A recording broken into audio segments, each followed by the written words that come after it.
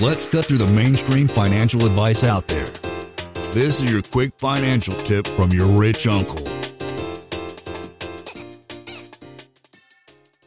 What do you do when you have a client that's like, Trish, I don't know, like I've tried it all. Nothing really gets me going. Am I just something wrong with me? Or what are some tips there? One of the most powerful tools that I use with clients and also in my workshops, it sounds really corny, but it's journaling.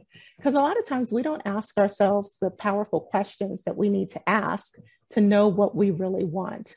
So if I have a client who really says, I don't like anything, I only like to work, I know that when you were like 5, you didn't only like to work. There had to be other things that you liked.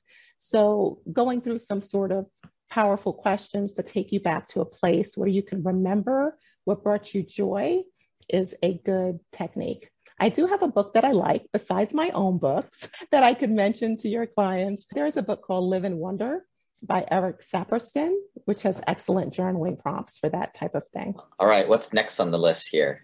So next on the list is exercise. And everybody knows that we need exercise just to maintain our physical bodies and feel healthy. But during the pandemic, a lot of us got really sedentary and started wondering why we can't sleep or why we don't feel good.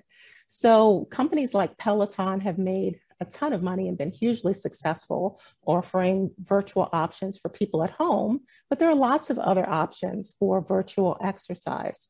So some of the ones that I like, of course, is Orange Theory, which is one of my favorites. They offer at-home fitness as well, but there are also lots of local mom and pop businesses who could use our support as well, but who also offer very specified yoga. So you can have virtual private yoga sessions where you actually say exactly what you're working with as far as your stress levels or if there's any limitations on your body.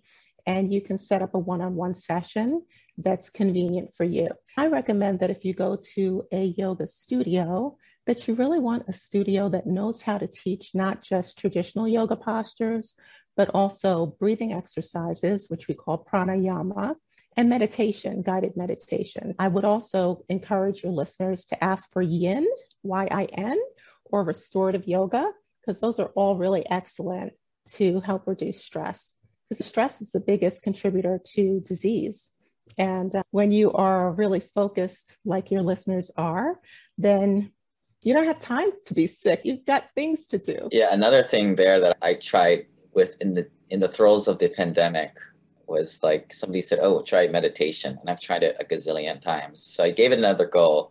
But this time I found out there's these ad hoc Zoom meditation like rooms where people will join. Just random people will join at different slots of the day. If you just Google like Zoom meditation or virtual meditation, there's these groups that will meet up. And sometimes there's discussion and it's a little weird, but I don't know, might be your thing. That's the whole thing here is try different things, see what works for you.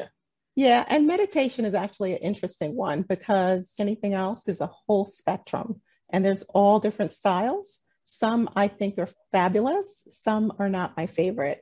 So usually the ones that I recommend are going to be more guided because sometimes you can go on a meditation and you're just listening to silence for 10 minutes. And if you're like me, I'm thinking about like my grocery list and my laundry list. So you want something more specific. If you go on, I can give you a few, but if you go on my website, mindblowinghappiness.com, under resources, it will lead you to some of my guided meditations. But I also like kadampa.org, which is a Buddhist organization. I also Deepak Chopra has some wonderful offerings as well. So there's a lot of tools available for good guided meditations. Yeah, we need tools because if not, I'll just make myself crazy and talk to myself when I meditate. Everybody does the same thing, though. It's not only you. Yeah, I'm just not like a hipster who has no job that it can just clear his mind like that. It takes practice. That's the thing. The first time anybody tries it, our minds are very busy. I like to think of it as like a dog with a frisbee. If you've ever had a dog, you throw the frisbee, the dog will chase it. You throw it again, they'll chase it. And our mind is like that. So whether it's on the web, you click a button, it takes you someplace else, you start reading something else, your phone rings, you look at that, something beeps, like we're constantly going from thing to thing. So being able to slow that down, it takes practice. Lane is not a lawyer, CPA, but the dude did quit his engineering job and now owns thousands of rental properties. Learn more about the secrets of the wealthy. Join our community at thewealthelevator.com/club. And if you're looking for a longer form podcast, also subscribe to the Wealth Elevator podcast.